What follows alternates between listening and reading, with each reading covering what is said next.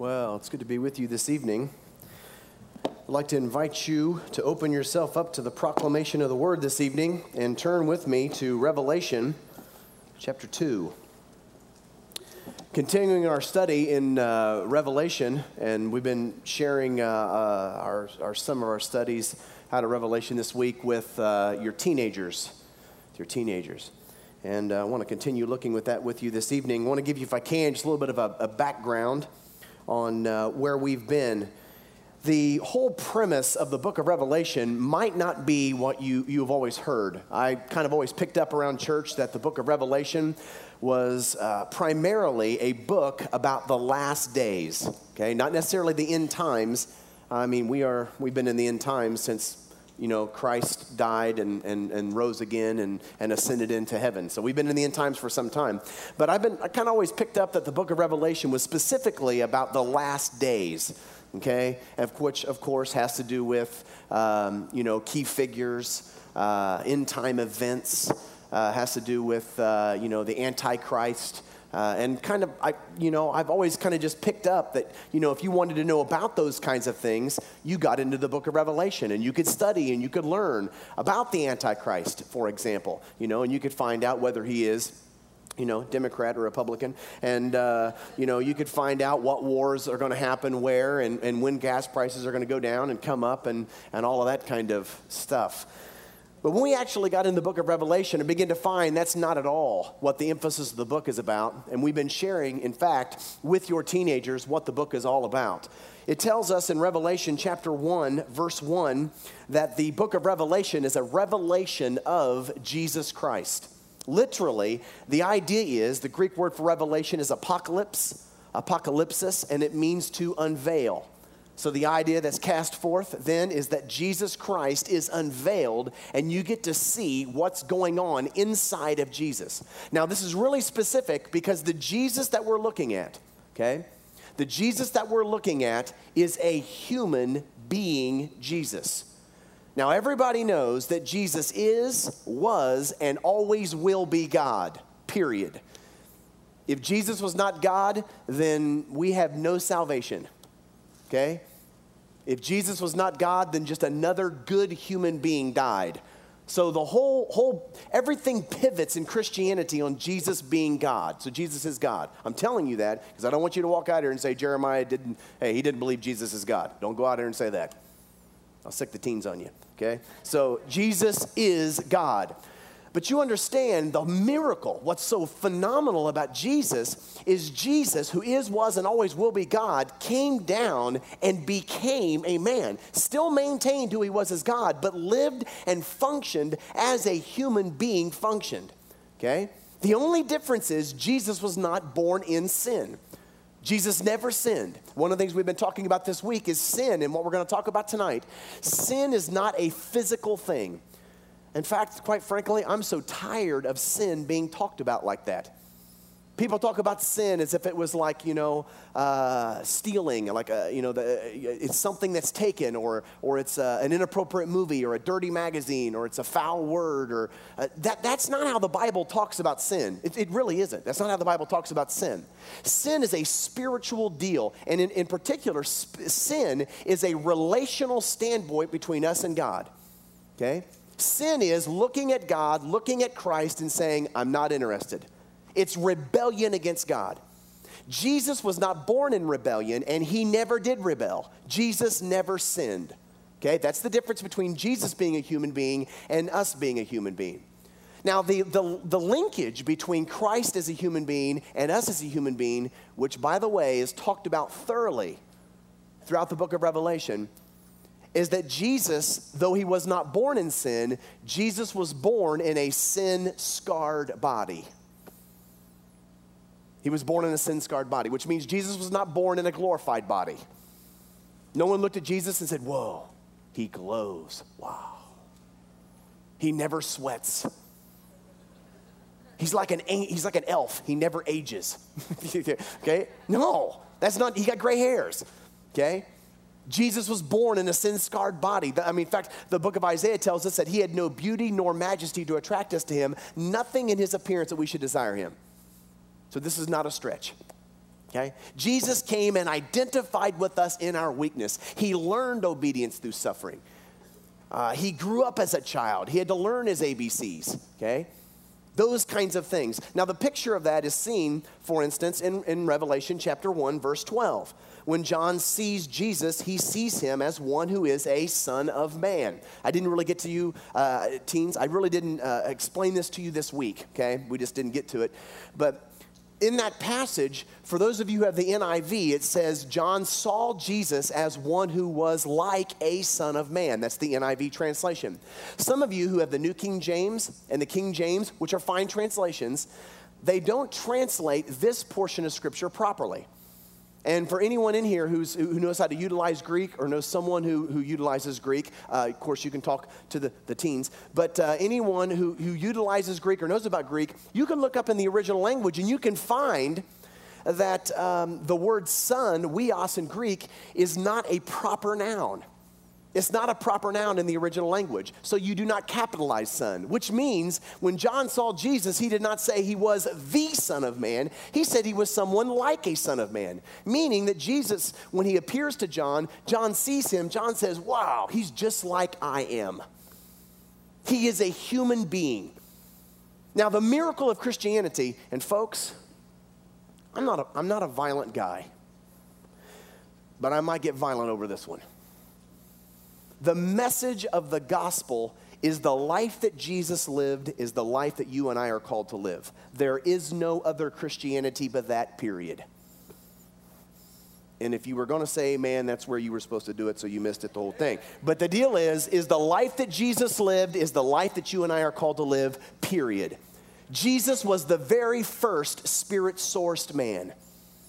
And the life he lived was not out of the flesh. It was a life lived, sourced by the Spirit.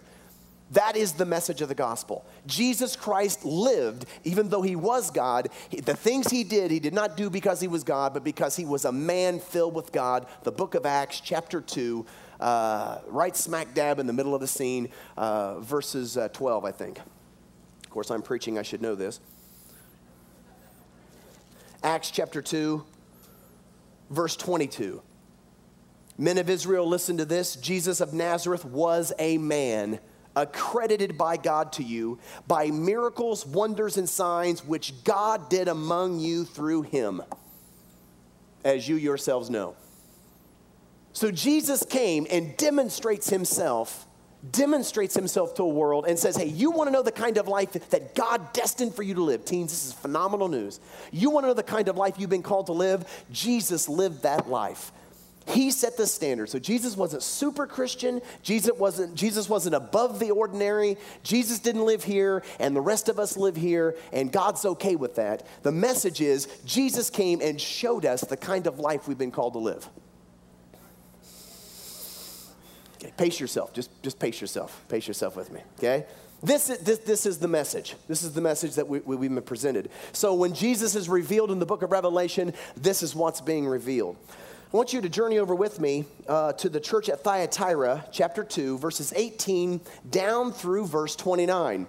The emphasis in Thyatira is, first off, if you have the red letter edition, you'll notice that all of chapters 2 and 3 are in the red letters, which tells us Jesus is the one that's addressing these churches. He is the one that's presenting himself. He is speaking to these churches.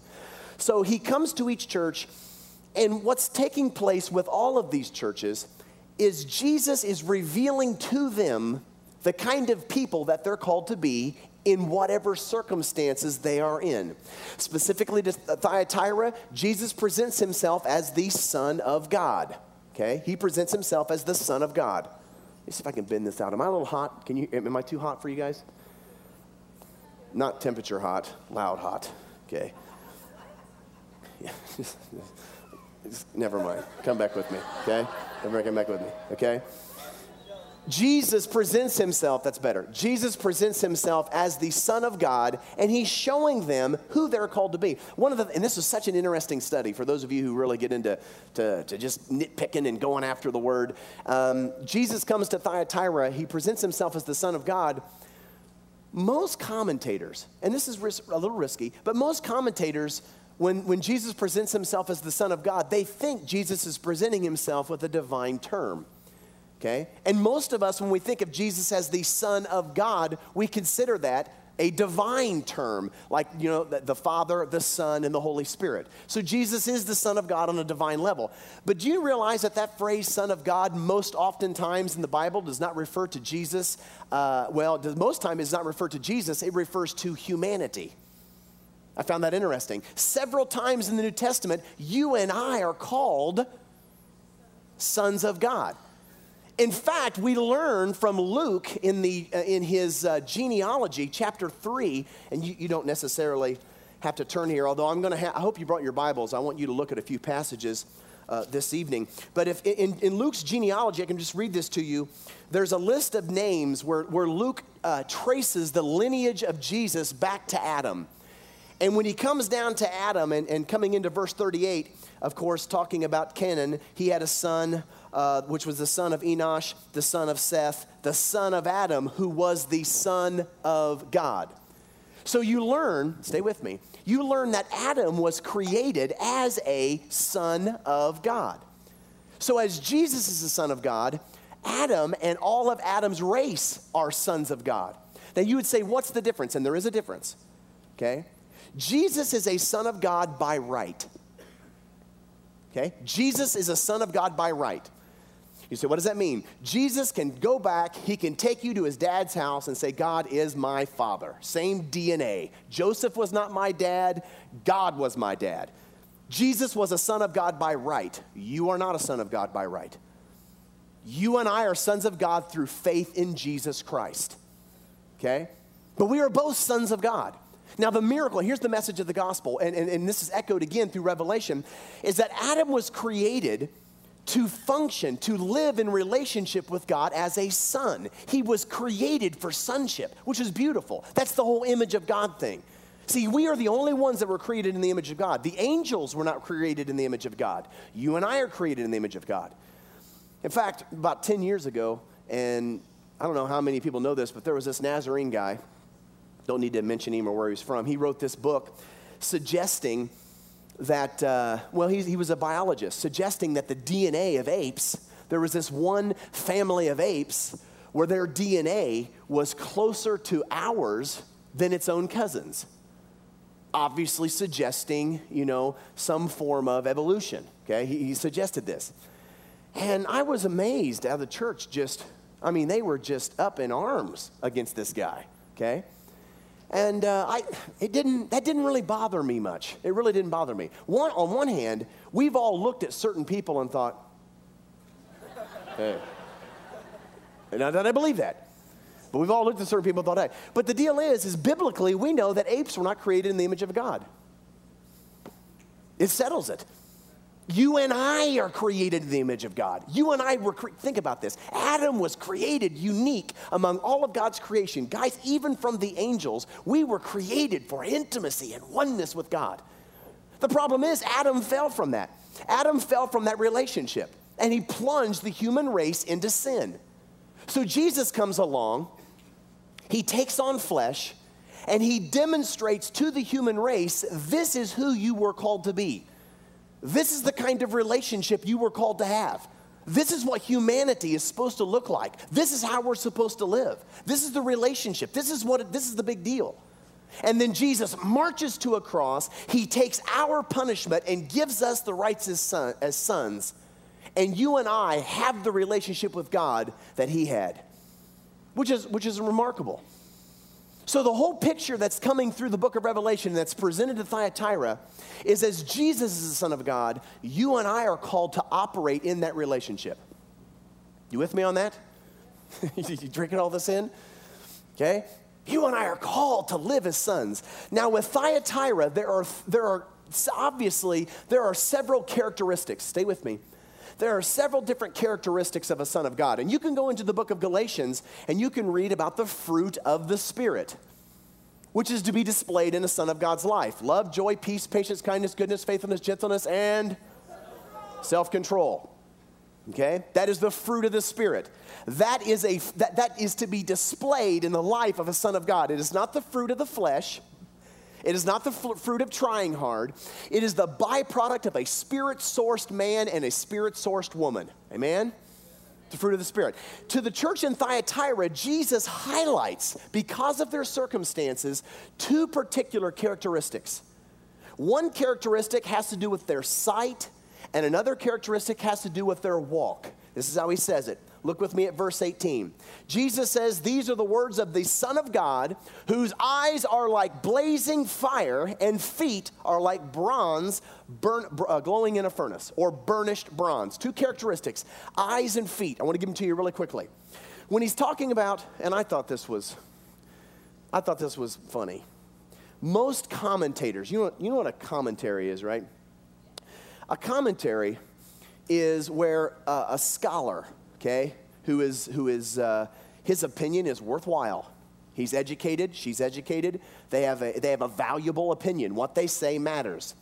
And so they take their comments, their insights in Scripture, those comments, and they put those in commentaries. And then you and I buy those and put those on our shelf, okay? I found it intriguing that most scholars, when they're looking at Jesus, whose eyes are like blazing fire, most of them suggest that Jesus is mad. He's the mad Jesus. Eyes like blazing fire, kind of thing. Which I think is a little bit not true, okay?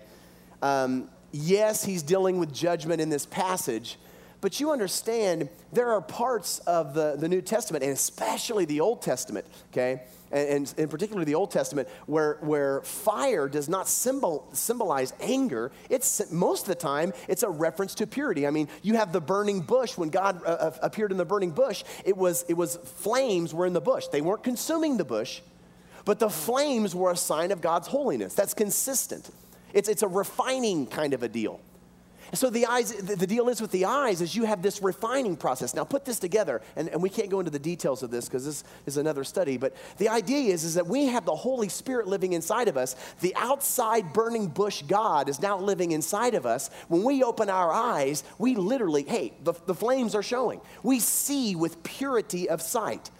In other words, you and I do not live by physical sight. You and I live by spiritual sight, which is incredible.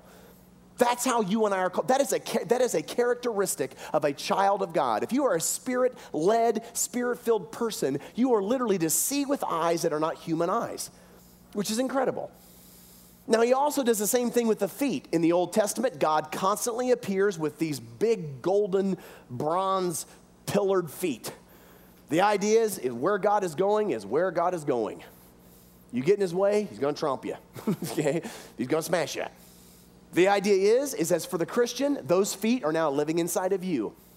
And God's plan for your life, think about this, God's plan for your life cannot be thwarted. In fact, when you come into the church at Philadelphia, Jesus says in verse 8, I know your deeds, and I have placed before you an open door that no one can shut. What does that mean? Where I am leading you is where I am leading you. It's awesome. It's incredible.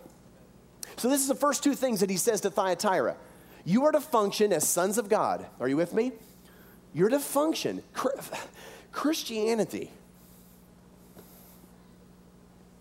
One of the drums that I've been beating for years, and I honestly, I think every minister at some point has, and probably every Sunday should reiterate, Christianity is not a physical thing.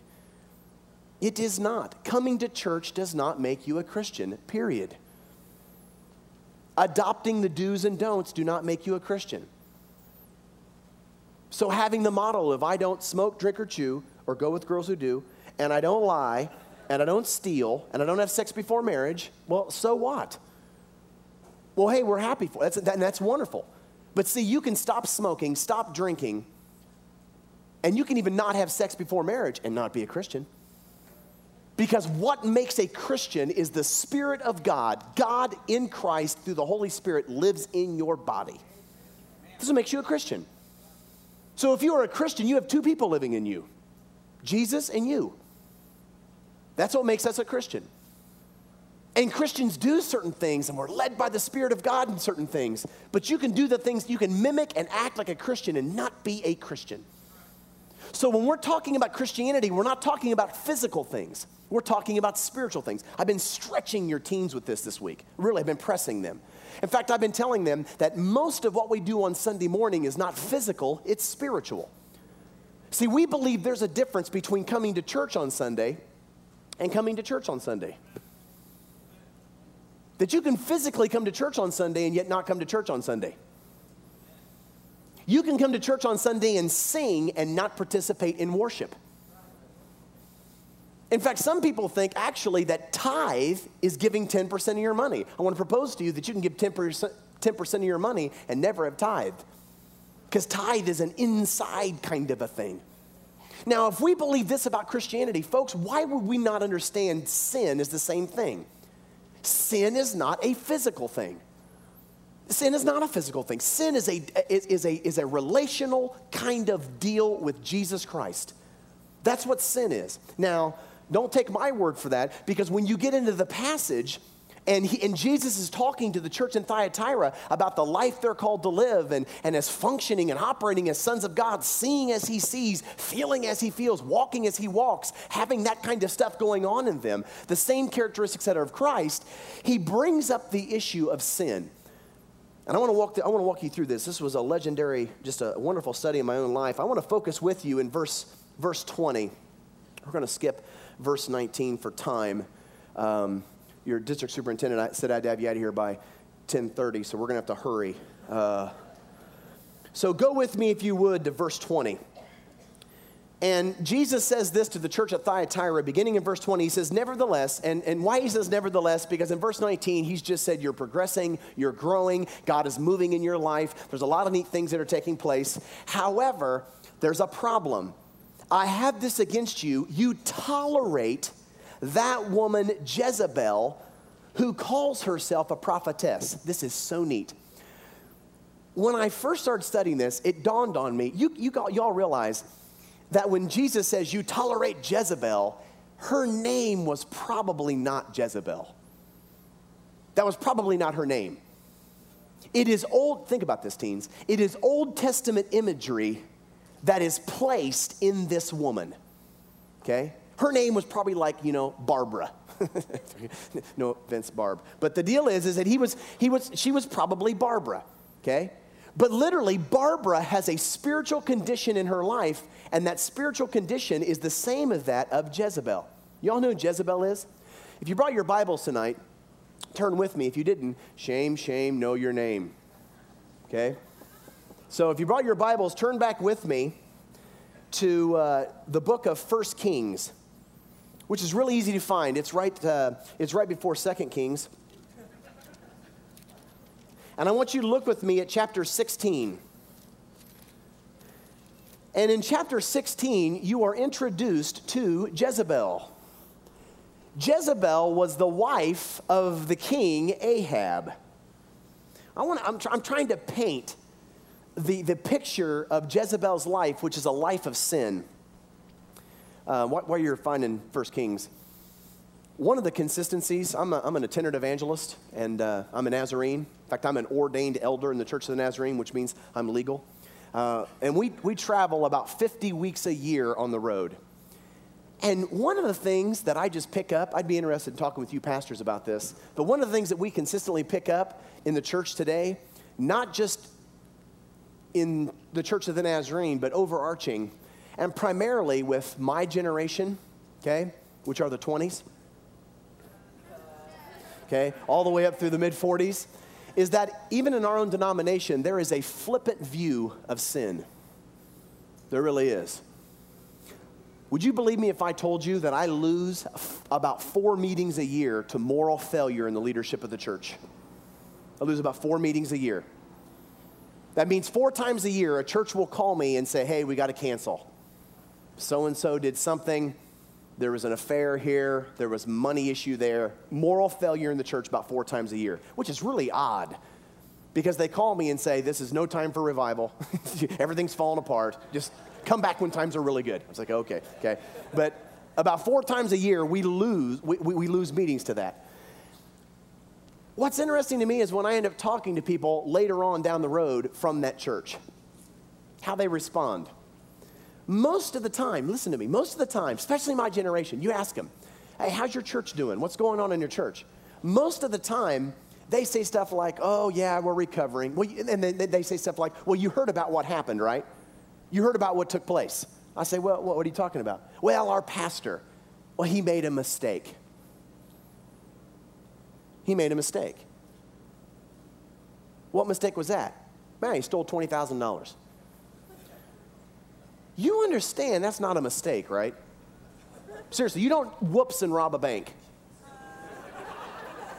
Can I just be frank with you? You don't whoops and rob a bank. That's not a mistake. There is a difference. We believe, our group believes there's a difference between sin and mistakes. There's a difference. You do not sin and have an affair on your wife. You do not have that didn't come out right. Okay. Yeah, sorry. I'm correcting myself as we speak. Block that off the tape. Having an affair on your wife is not a mistake, is what I'm trying to say. It's not a mistake. Fornication, you know what fornication is? It's sexual activity, not just sex. It's sexual activity before marriage. That is not a mistake. It's not an accident. You don't just whoops and that happens. That's called sin. It's rebellion. It's looking in the face of Jesus and saying, I'm not interested in the life you've called me to live, period. I'm not interested. Jesus, I know your will for my life. I know what your word says. I've walked with you. I know your heart. I know your desire. Just butt out of my situation. I'm doing what I want to do. That's what sin is. And you understand, one of the things we're trying to tell the church today, and folks, this is devastating.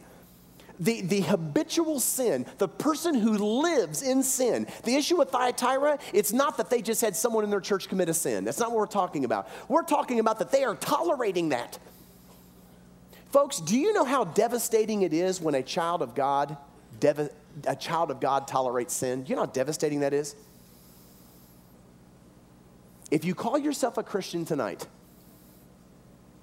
it is absolutely, utterly arrogant to think that you can live in rebellion against God and that it's just trivial.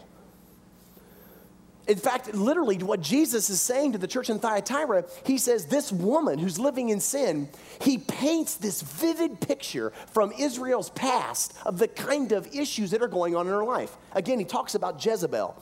And if you go back into chapter 16, and to keep this quick, you know all about Jezebel. Chapter 16, verse 29, it tells us in the 38th year of Asa, king of Judah, Ahab, son of Omri, this guy Ahab became king over Israel. He reigns in Samaria over Israel for 22 years. And then it tells us, verse 30, that Ahab, son of Omri, did more evil in the eyes of the Lord than any of those before him. That's how evil Ahab was. And what is more, he also considered it trivial. Listen to that. That's sin. He considered it trivial to commit the sins of Jeroboam, son of Nebat, because but he also married Jezebel, daughter of this foreign king. Okay? He married Jezebel, this daughter of this foreign king. Now you understand, because she's the daughter of a foreign king, he didn't meet her on Facebook. It wasn't like, yeah, I was down there at the 7-Eleven picking up some milk, ran into Jezebel. Wow, really nice girl, really good looking. It's not that kind of a thing. Scholars tell us this was a political alliance. Ahab, as ungodly as he was, did not rely on God for the provision and protection of Israel. He relied on the flesh and of his own means. Even political alliance with a pagan nation. So he marries this woman, Jezebel, and you learn all about her, okay? First off, one of the first things you learn about her when you come into chapter 18, right in the middle of this scene where Ahab and Elijah have this showdown. You guys remember all about this. One of the greatest passages in the Old Testament, in my opinion. Elijah, hero of the Old Testament, symbol of the prophets, calls out Ahab and the sin in which he lived in. He said, listen, I want you to go down with me to verse 19. I want you to see that the 450 prophets of Baal and the 400 prophets of Asher, where they came from. Verse 19, now summon the people, chapter 18, verse 19, now summon the people from all over Israel to Mount Carmel and bring the 450 prophets of Baal and the 400 prophets of Asher, and look what he adds, who eat at Jezebel's table. See, Jezebel brought these prophets into, you can see right there, who eat at Jezebel's table. She brought these prophets into Israel. Which is why you understand, which is why when the prophets are destroyed and God moves through Elijah and it's this powerful scene, when Jezebel gets upset, hey, he runs. Elijah runs from her. Why? Because the wickedness stemmed from this woman. That's the issue. So when in our passage in Thyatira, when Jesus says, you tolerate that woman Jezebel, he's saying this woman here is not just, yeah, she's teaching things she shouldn't teach, and oh yeah, she had that affair a while back and we should have dealt with it. That's not what he's talking about. He's saying this woman is the center focal point of evil in your community, and you're cool with it. In our generation, you know what that looks like? Well, he made a mistake. He made a mistake. I'm not talking about not being redemptive. Come on, we need to be redemptive. But folks, you call sin, sin. That's all there is to it, okay? I'm not beating my own drum. I'm not being a jerk. I'm just telling you, from a biblical standpoint, take responsibility. I tell teens this all the time. What we do at teen camp and what I do as a preacher, and if you're not interested in this, don't have me. But what I do as a preacher is I stand up and I allow the Word of God to paint a picture of what a Christian looks like. I don't give you my opinions. I don't beat my own drums. I don't push anything on you but that passage. This is what a Christian looks like. And you and I sit back and look at that. And wherever we don't look like that picture, we respond. And we've been very honest. I've been very straightforward with your teens this week. Hey, you don't want to be a Christian? No pressure. Don't be a Christian. I appreciate it if you still tithe, but hey, if you don't want to be a Christian, don't be a Christian. Seriously, not a big deal. Don't be a Christian, okay? But you're going to walk out here knowing exactly what one looks like. That's the message. That's the deal. So sin is if you're going to live in sin, but don't be a hypocrite. Don't lie about it. So the issue is, and this is, Jesus comes to Thyatira and he says, listen, you guys are tolerating sin. And he tries to paint for them the devastating picture of sin. And I want to give you an illustration this night. Again, we're talking, now put this together. We're talking about sons of God. Jesus demonstrated the kind of life that a son of God lives, okay? The relationship with God that a son of God has. Are you with me? You're looking at me? If you're a Christian, you are a son of God. That's girls and guys. You're children of God. Do you know how devastating it is and what is at stake when a son of God sins? That's the issue. In the passage, what Jesus talks about, the whole issue, this is beautiful. The whole issue with Jezebel surrounds authority. Literally, now consider this. Everyone in Thyatira, by tolerating her sin, has given up authority. Listen to how Jesus speaks. You come down, and of course, from verses 21 down through verse 24, he talks about the authority that he has as a son of God. But then he comes down into verse 26, and he says, to him who overcomes, in other words, to him who overcomes this issue and continues on, responding to me and no longer tolerates sin, he says, I will give authority over the nations. Now you immediately say, okay, I'm going to get authority over the nations. What kind of authority is he talking about? Verse 27, he quotes this Old Testament prophecy about Jesus. He will rule them with an iron scepter. He will dash them to pieces like pottery, just as I have received authority from my Father. So you understand the issue of sin. Get this, the issue of sin, this is beautiful. The issue of sin is one of authority. When you embark as a child of God into sin, what you are doing is literally giving up authority in your life. If you have your Bibles, I want you to see this for yourself. Of course, speaking about a son of God and knowing that Adam was created for sonship, I went back and I looked at Adam's first sin. And before I got to the first sin issue, of course, I went to Genesis chapter 1. And you go through the first 25 verses of Genesis, and it's about God creating all of this stuff. All these days of creation, God's creating all this stuff. He comes down to verse 26, and it's almost like God gets this idea. Listen to this language. He says, let us make man in our own image and in our likeness. Now listen to this. And let them rule. And before we go on, you understand before this point, no one ruled but God. Angels did not rule. Animals did not rule. That is a God thing, which again is passed on to us because why? We're sons of God. We're heirs to the throne. So he says, hey, I got an idea. Let's create mankind as in a sonship relationship and invite them not into our godness, they're going to be humans, but let's invite them into our rule and authority. In fact, you go on, listen to all this language. He says, let them rule over the fish of the sea and the birds of the air, over the livestock, over all the earth, and over all the creatures that move along the ground. I mean, that's incredible authority. He goes on in verse 27, and he says, so God created man in his own image, male and female. Verse 28, God blessed them and said to them, be fruitful, increase in number, fill the earth, and subdue it. Didn't say that to the angels. Didn't say that to lions and tigers and bears. Oh my, okay?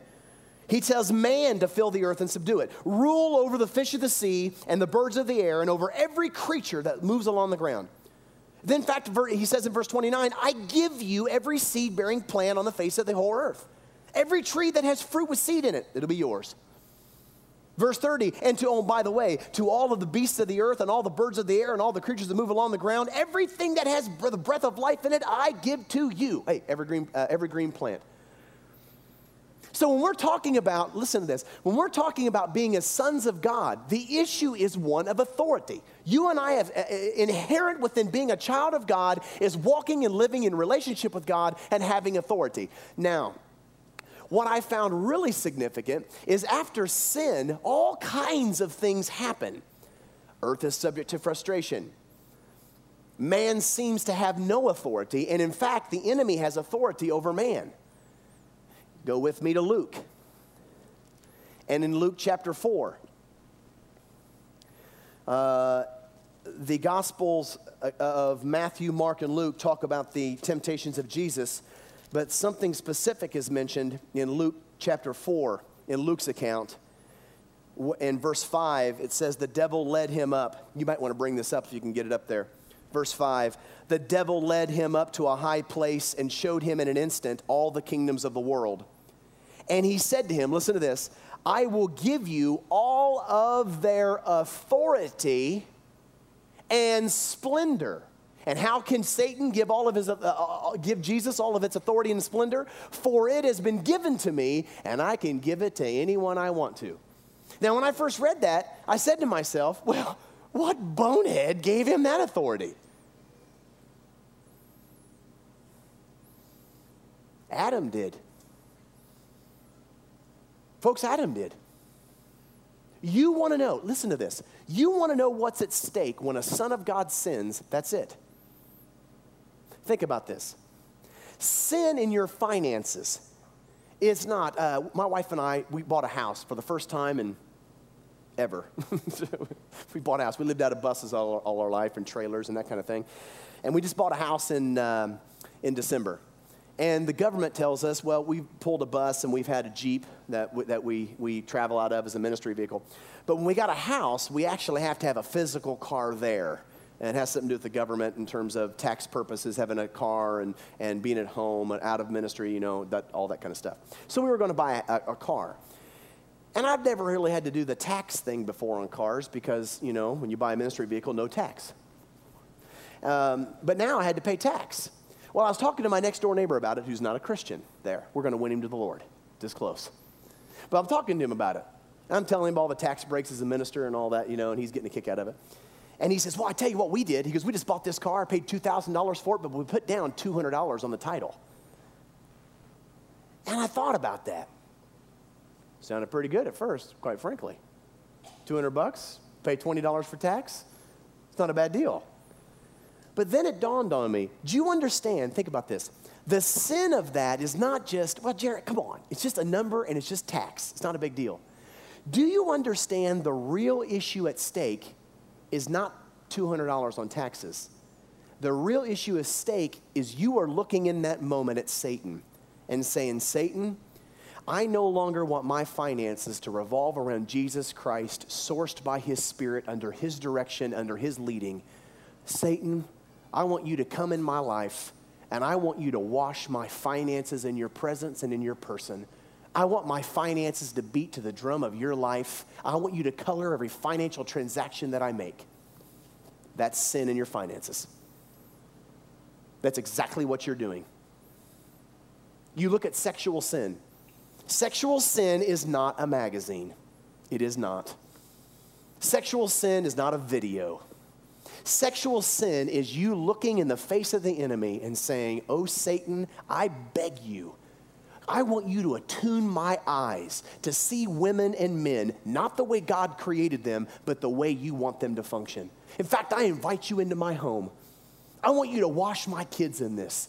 I want to give you authority in my home over my sex drive. I want sensuality to be the center of my life, not Christ." Folks, that's sin. Sin is not just a deed. I got really interested in this. I had a teen. Teens are awesome. They ask questions that the rest of us are too scared to. And I had this teen come up to me not too long ago, and he critiqued, you get a kick out of this, he critiqued the martyrs. He's an awesome kid. He's a thinker. And he said, "Jeremiah," he goes, "I think the martyrs were foolish, careless, even reckless." And I said, "Okay, I'm interested. Spill it out to me." They said in short, he said, a Roman soldier comes into a house. Him and his buddy got swords. Frightened mom, 2 kids, and a man. They're Jews, okay? No, they're Christians. He said they're Christians. They're Christians. And the Roman soldier says, "If you admit that you're a Christian, I'm slaying you all right now. I'm going to kill you, your wife, and your kids." And the teen said all they had to do was lie. Let me ask you a question here. This is a question he proposed. If that dad lied, would Jesus forgive him? We're not going on until you answer. You have to answer. Would Jesus forgive him? Yes, he would. Yes, he would. Would Jesus forgive that guy? Yes, he would. And the teen said, then why didn't he just lie? He could have spared the life of his kids. He could have went on in ministry. He could have walked. Jesus would understand. In fact, quite frankly, Jesus would understand.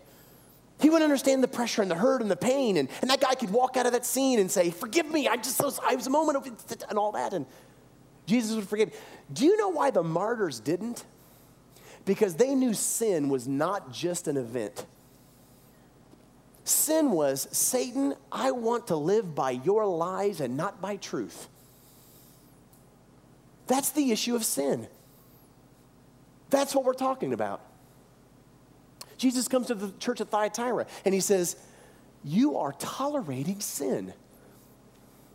Dad, I want to be quite frank with you. Well, first off, do you know that the news is, and you can look this up on the internet, somewhere around 70 to 75% of this men in this place right now are in pornography. That's statistics, okay? Do you realize that when you get into that stuff in the middle of the night, that it's not just affecting you? That you are letting the enemy just tramp right in your home and you're giving authority to him? I'm telling you, it's what it is. You wonder why you can't. You wonder why your wife is attacked. You're the spiritual head of your household. You wonder why your daughter acts the way she does. You wonder what's going on in your son's life. You wonder why. Think about it, folks. Sin is not just an activity. Sin is not just an event. So I want to ask you tonight, our ministry team is going to come and they're going to lead us in some response time. I'm wondering in here, and this is so unfair, and you come, you think, okay, I'll come Thursday night to camp meeting because the big night's Friday night. I can get in and get out. It'll be good. And then here you come, and the issue is raised, and God is speaking to you, and you're thinking to yourself, I've got to get up in front of everybody in this place.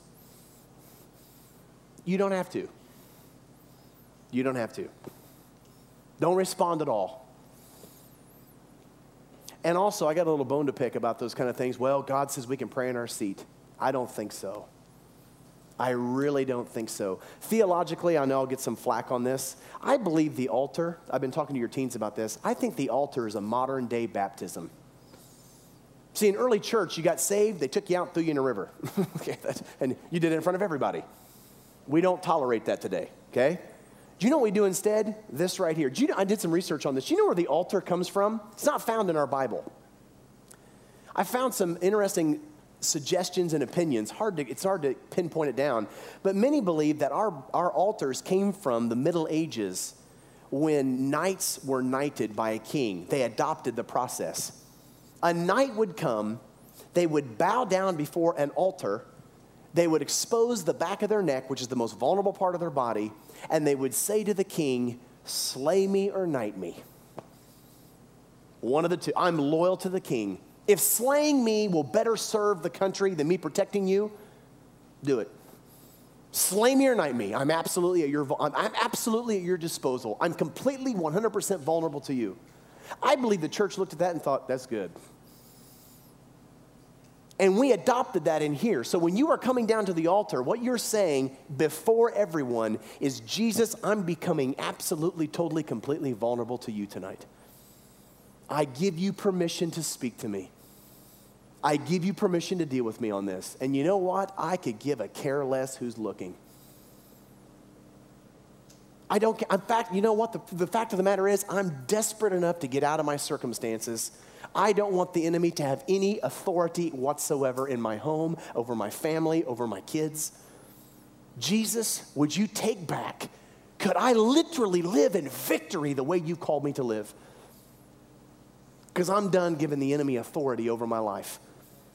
I'm telling it, for me, I don't want the enemy to have any area of authority. And you understand, I used to tease the old timers. My mammy, we come from the South, we had Mammy and Pappy. She used to say stuff like, don't give the devil a foothold. And all of us in college would laugh at her. She was right. I'm telling you, she was right. When you enter into sin, that's exactly what you're doing. You're giving the enemy authority in your life. So come, university ministry team. Stand up out of your seat, come. And I want you to lead us in a response time. Would you like to respond tonight? Who in this place would say, hey, I didn't know what I was doing. I didn't know what was at stake. I did not realize the consequences. I had no idea that it was that serious. I didn't understand that was the big deal with sin. Jesus, forgive me. Jesus, restore me. Jesus, come down in my life and peel off the fingers off of any area of my life where Satan has sunk his claws in. I want his hand on me no more. Let me pray for you. Jesus, we thank you for the truth of your word this evening. Oh, God.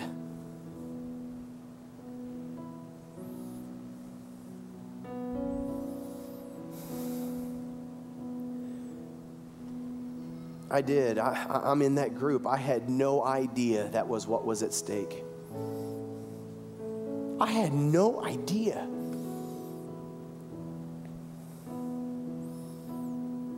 I don't want the enemy to have any authority in my life. I certainly don't want him breathing down the neck of my wife and kids. Maybe Paul was really serious when he said stuff like that. I am the spiritual covering of my wife. That I am the spiritual head of my household. And that I have a responsibility as a father and as a husband. And that somehow my walk with you, Jesus, affects my home. I love you tonight with all my heart, Jesus. Would you move in my life? And would you take complete authority over every bodily drive, over every thought, over every emotion, over every activity? And could you truly reign in me as the songs sing? Because I'm tired of just singing the songs, Jesus. Heads are bowed and eyes are closed and no one's looking around. I believe there are, and teens are going to respond. They have been seeking God all week. I believe there's adults here that need to respond. And you don't need to come here and confess, and you don't need to come here and I'm just saying. Is he talking to some of you here? Is there anyone here that needs to respond? Would you seek? How desperate are you? How desperate are you for this whole thing?